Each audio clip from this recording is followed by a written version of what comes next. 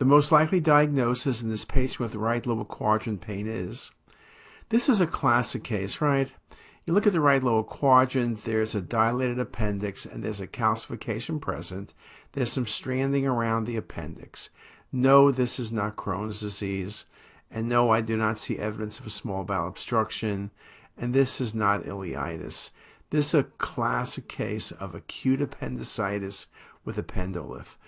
Again, does this patient need surgery? Likely they will get surgery, but more and more, sometimes they're treating patients with antibiotics and see how well they recover, particularly the inflammation is relatively minor.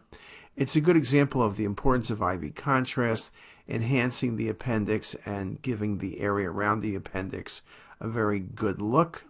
But this was acute appendicitis, a really classic case.